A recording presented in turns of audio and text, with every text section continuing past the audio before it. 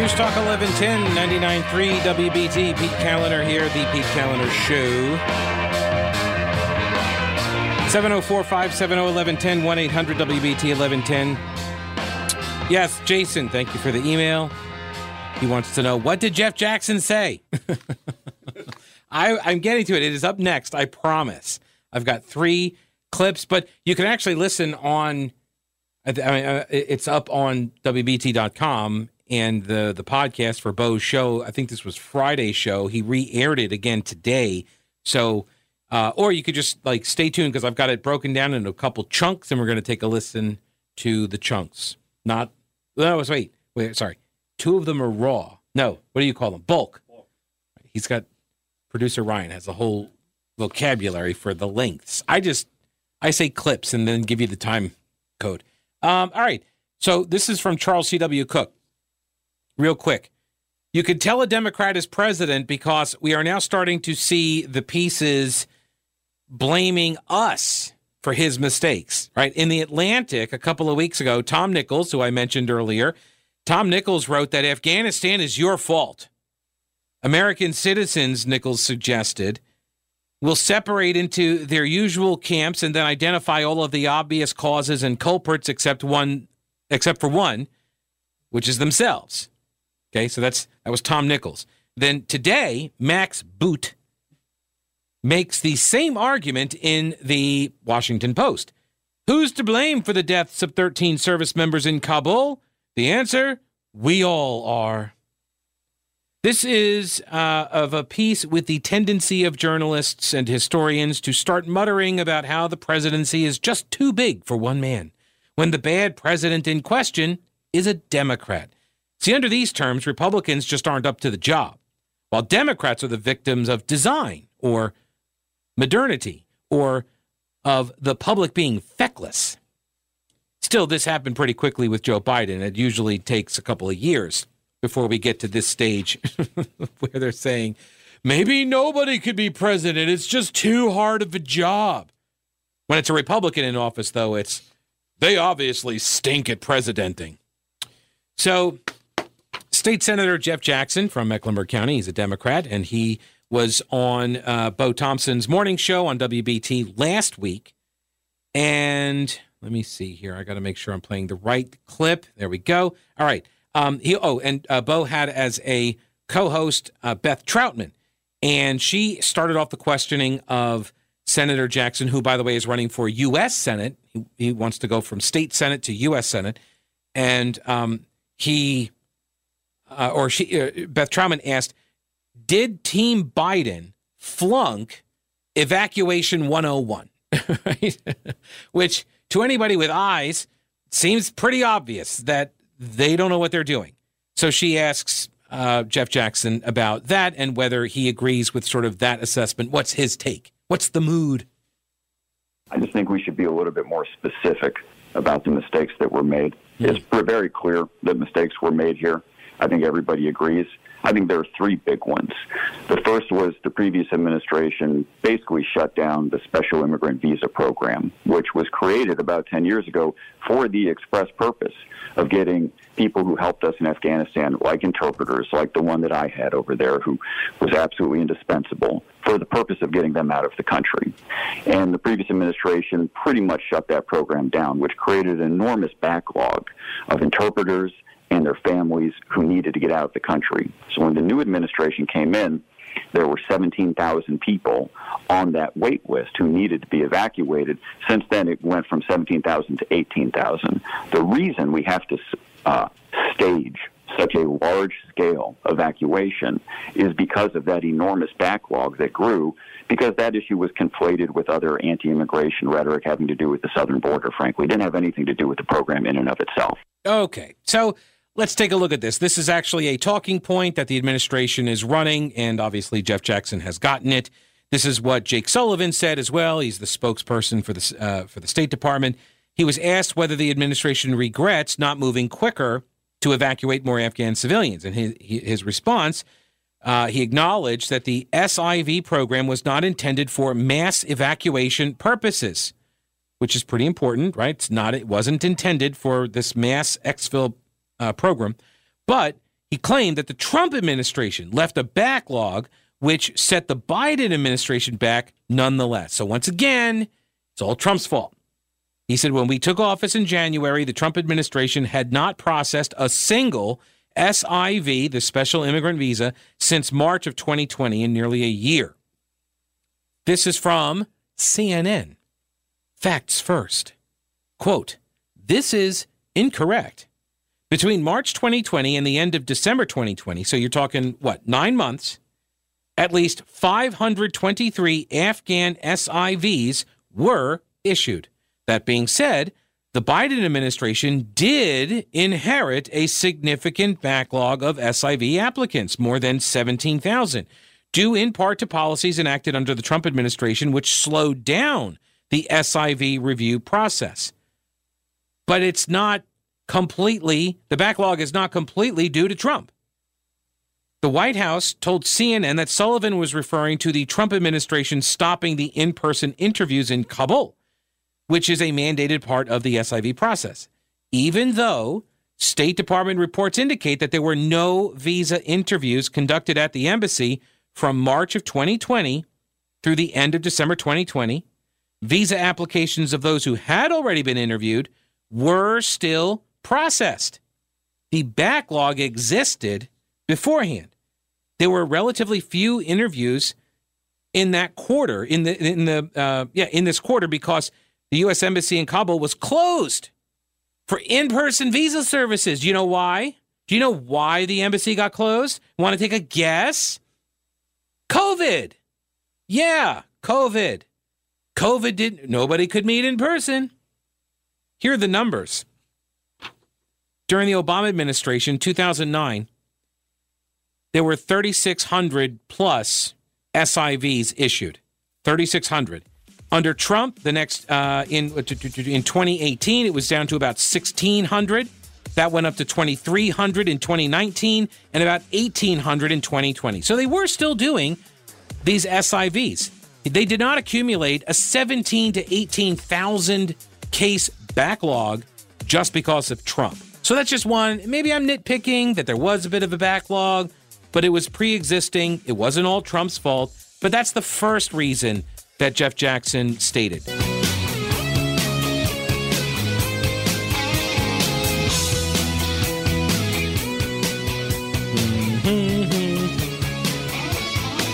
News Talk 1110 99.3 WBT. So Friday morning, I believe it was, State Senator Jeff Jackson from Mecklenburg County, Democrat running for U.S. Senate, was on with Bo Thompson and Beth Troutman on WBT in their morning show and in Bo's morning show. And Beth was sitting in as a co-host. And he was asked by Beth Troutman, did Team Biden basically flunk Evacuation 101? And he said, number one, well, there were three mistakes that are made. And number one, most of it's Donald Trump's fault, which, he's a Democrat. He's got to say it, whatever. I'm not convinced that it's accurate. I'm sure Trump played a role, just like every other president Bush and Obama and Biden and Trump. Like, everybody has played a role. All the presidents played a role. True. But only one of them has been overseeing the evacuation, right? Only one. So, three mistakes, he said. Number one was Trump and the SIV program and how he had, tried to shut it all down, even though SIVs were in fact getting processed. All right. So what are the other two? Here's Jeff Jackson again from WBT. Friday? Maybe at some point we're going to hear it. Maybe play. The second mistake was this administration's decision not to more highly prioritize reopening that program, the special immigrant visa program. And the third mistake was military leadership's mistake with respect to transferring Bagram Airfield. Bagram was the largest military base in the country. It was the most fortified area. If you were going to stage a large-scale evacuation, it was going to happen from Bagram. The Kabul airport is less defensible. It only has one airstrip, whereas Bagram had two airstrips. So I think those three things are the largest three contributing factors to what we're seeing in Afghanistan right now. Senator Jackson, we are 2 weeks tomorrow away from September 11th, the 20th anniversary. Now that, and I'm especially interested in your answer to this because you spent time in Afghanistan. You know better than most what it's like over there. We're seeing and hearing about the negotiations, quote unquote, with the Taliban, now ISIS-K, and how they're navigating through this.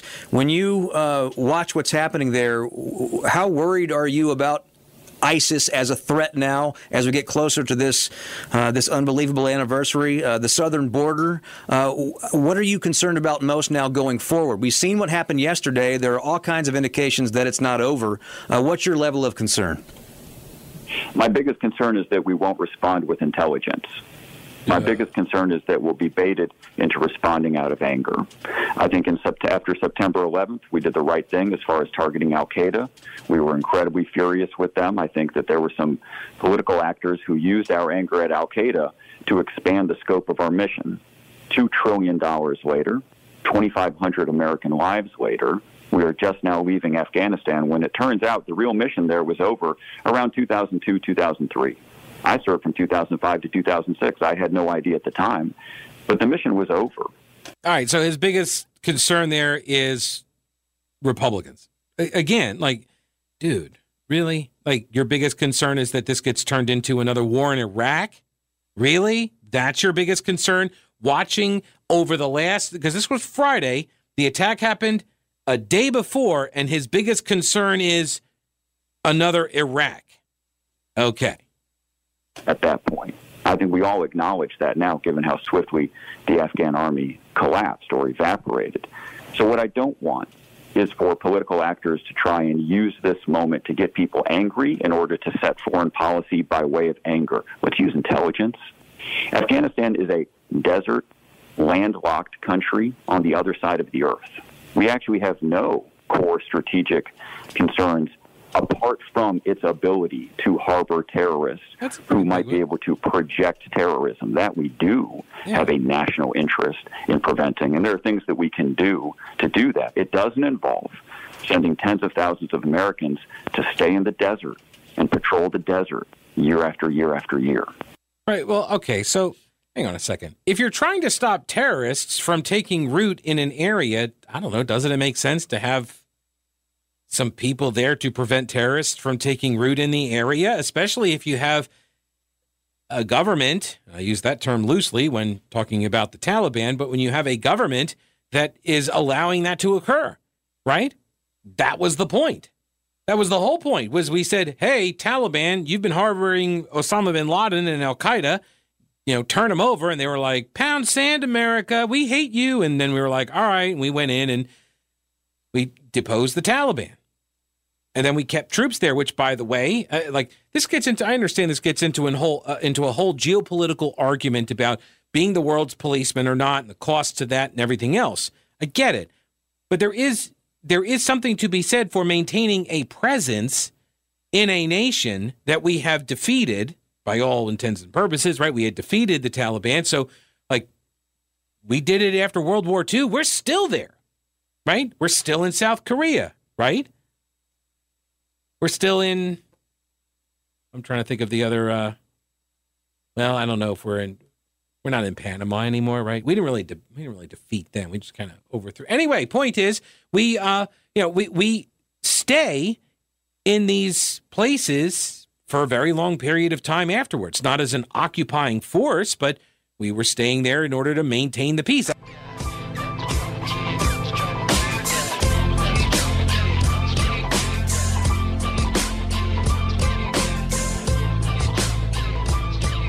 News Talk 1110 99.3 WBT. State Senator Jeff Jackson from Mecklenburg County, Democrat running for U.S. Senate. He's got a primary. He's got a couple of opponents, Erica Smith and Sherry Beasley. And so Jeff Jackson was on Bo Thompson's show Friday morning talking about Afghanistan. He's an Afghanistan war vet, and I believe he's a lawyer as well.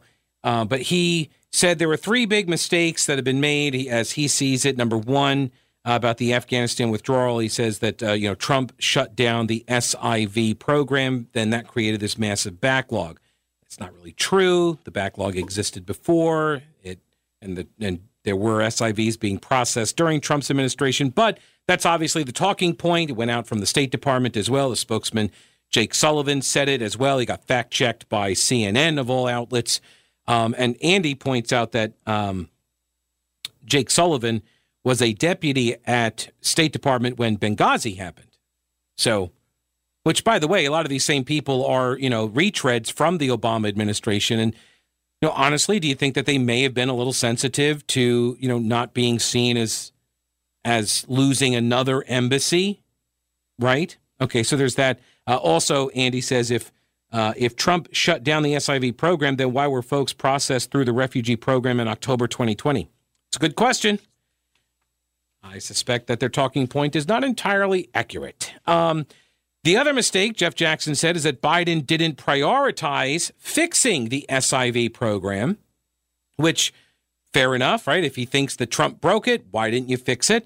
But, there were like 17 or 18,000 people in this program. You got to vet them all. It's very difficult. And then he said also Bagram should never have been given up. They should have used Bagram for the evacuation, not Hamid Karzai International Airport. He then elaborated on this idea. Oh, and that's what I was saying before the break there, before the newscast, was this idea that America as the world's police force, a lot of, conservatives don't like it. The neocons do, but a lot of conservatives, libertarians don't like it.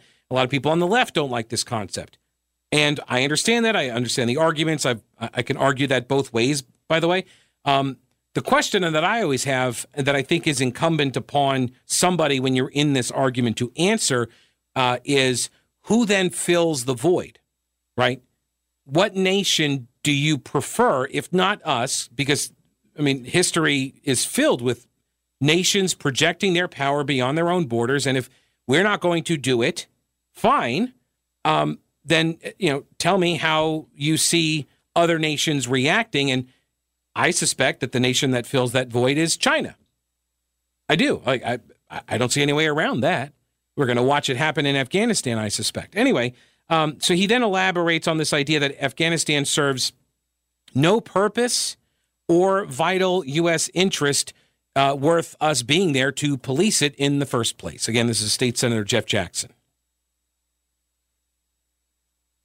Go. And play. All you have to do is look at a map of the region. Just look at a topographical map. Take all the political markers off. Take all of the cities, the towns, the borders of the country. Just look at a topographical map of that region of the world. You've got desert and mountain, layered to the two least hospitable forms of terrain layered on top of each other, and it's landlocked. What was the realistic best-case scenario going into this country and trying to turn it into some version of a democracy? How likely was that really? What are our national interests in this part of the world, this small desert on the other side of the world? Exactly what are our national interests other than making sure that people there can't hurt us? Well, incredibly limited. There you go. Can't hurt us. And like I said, we're 2 weeks away from 20 years since they did hurt us. Yeah. And again, I go back to what we were talking about with our last guest, the way that President Biden looked last night. I'm curious. I'm sure you watched that speech. I would venture to say that the demeanor that he projected was not one of America on the offensive. It looked to me like it was America on the defensive. You just look at the body language. Don't even listen to what he said. But if you're someone overseas who is looking to do harm to America, do you think that the president projected the proper image last night? And how important is that to you? You're talking about someone's demeanor.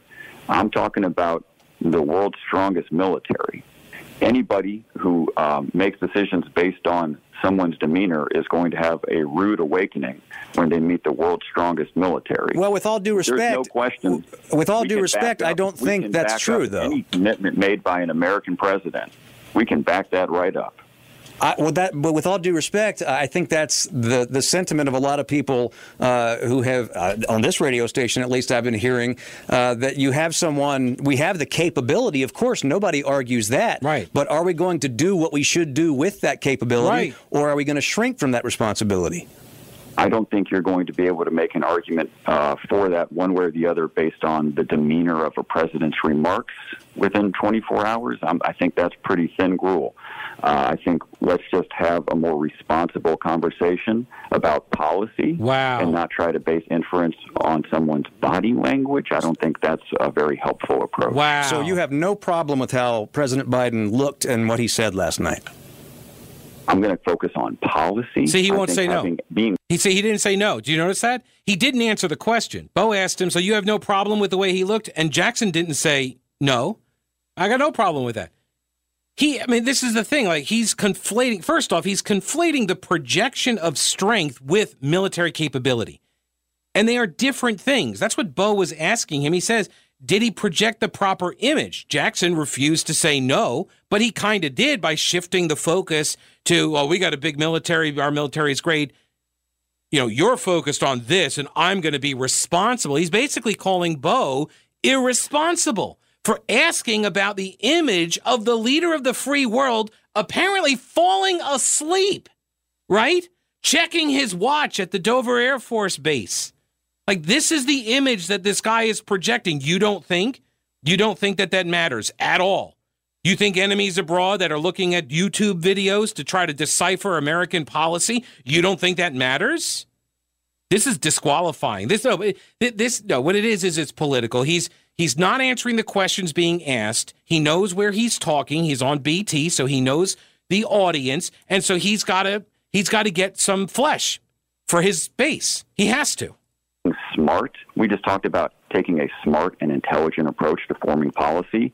I think that isn't based on body language and demeanor. I think that's based on what exactly are our national interests, what are our resources, and how can we match those two things. I would encourage you to have a conversation, frankly, that sounds more like that. I think your listeners would really benefit. He's a programming director, too. Sounds like that. Well, I hope you would appreciate that we wanted to have you on the show today. You're here talking about it. You're criticizing the programming decision. Like, you really should talk about it. Dude, you're talking about it right now. He won't come on my show. I don't think he will. I haven't asked. But after this, I don't think he's going to come on my show. Well, there is a last bit here. Let me just finish this. It's like 2 seconds here. I do. I appreciate you coming on, and I appreciate your perspective, and we hope to have you on again. Thank you. The total interview was like 10 minutes long, I want to say. They spent about 8 to 9 minutes talking about responsible questions and answers. And then the very last question is about the projection of strength, right? That's what Bo was asking Jeff Jackson, state senator and running for U.S. Senate. That's what he's asking about, the projection of strength. And he asked, is that important to you? And what does he get from the candidate? He gets that's an irresponsible discussion, and we should really be talking about other things that I find to be more important. Oh, you mean like the stuff you just talked about for 8 to 9 minutes? But no, you're the programming director here. You're going to be making the decisions about what you cover and how you cover and all that. I know, probably Mike, the programming director here, he's probably like, I don't tell people what to. But no, the kind of guest or people that are like, this is what you really should be covering. You should be talking about it in this way. Right. Yeah, I understand why you would want us to talk about this stuff in a way that doesn't call attention to the fact that the leader of your party seems to be falling asleep and, inching his way towards dementia. I'm sure you don't want to talk about that. Let me go over here to Tom. Hello, Tom. Welcome to the show. What's up? Hey, Pete. Yeah, I listened to that live, and it was, the question was, at the very end of the question, he said, mentioned the fact that the projection and what was being projected, but then he made it very clear. He said, and how important do you think that perception of projection is? Right. And the guy could have said, well, I don't think it's very important, but right. It was clear that was not his. He probably felt that the interview was winding down, and he wanted to take some jabs at Bo, I felt, and he wanted to basically put a thumb in somebody's eye on the station. I think it was his agenda, all along. But yeah, probably. The end, he was going to swing a little mud, and he just took that opportunity. Because really what I was listening to, I'm like, What he's saying doesn't even make any sense. He didn't answer the question. Right. Well, keep in mind also that Bo, I mean, that's the thing, too. Like, of all the people to take a shot at, Bo, you go after Bo Thompson. Like, You got a point there. Yeah. Yeah. I mean, me, I understand. Like, I don't want to name anybody else because, like, I don't want to get anybody in trouble. But, like, you know what? Yeah, I understand. I mean, I'm the one that videotaped him falling asleep at his at the marijuana hearing. So, like, I get it, right? But Bo, you're going to go after him. But I think I think what it is also is that Bo hosted with Pat McCrory, and Pat McCrory was on also on Friday, and Pat McCrory said some stuff that I'm sure Jackson and or his campaign listened to because that's what they do. They listen to all the stuff so they can pull it out and they could use it in advertisements and stuff. And so I'm sure that they did that. And exactly. He had it prepared. And so he was right. Conversation. Just like when Biden was called out and he's like, "Oh," it was Stephanopoulos said, "Oh, that was 4 days ago." What was it, like 4 or 5 days ago? It's like not even, like almost like last week. It like doesn't even count. Why are you raising your voice? It's a defensive tactic. Yeah, exactly. Tom, I appreciate the call, man. Thank you. Let me bounce over here to Steve. Hello, Steve. What's up? Hey, Pete. Hey, that was really fantastic. That I want to commend you. There was a fire in your belly there, and I like that because you were reflecting what many of us are thinking. Jeff Jackson is a moron, and we need people like you and Bo to really express what we're thinking and what we're feeling as we hear that stuff. And there's many of us that have that fire. Yeah, I'm a veteran, and I served on active duty during wars over in the Middle East, and we're seeing this deception coming from the left. And you did a really good job there of expressing of that anger when we hear these deceptive double-speak leftists get away with this nonsense. And so really great job of reflecting that frustration when we have to hear these liberal politicians shuck and jive their way out of questions. I hear you. Steve, I appreciate the call. Well, I am, after all, a giver. So it does make a bit of sense. Hello, David. Welcome to the show. What's up, David? Hey, how's it going? Hey. All right. What's up? I'm getting so tired of hearing about these people act like the cake was already in the oven with the Afghanistan. Yeah.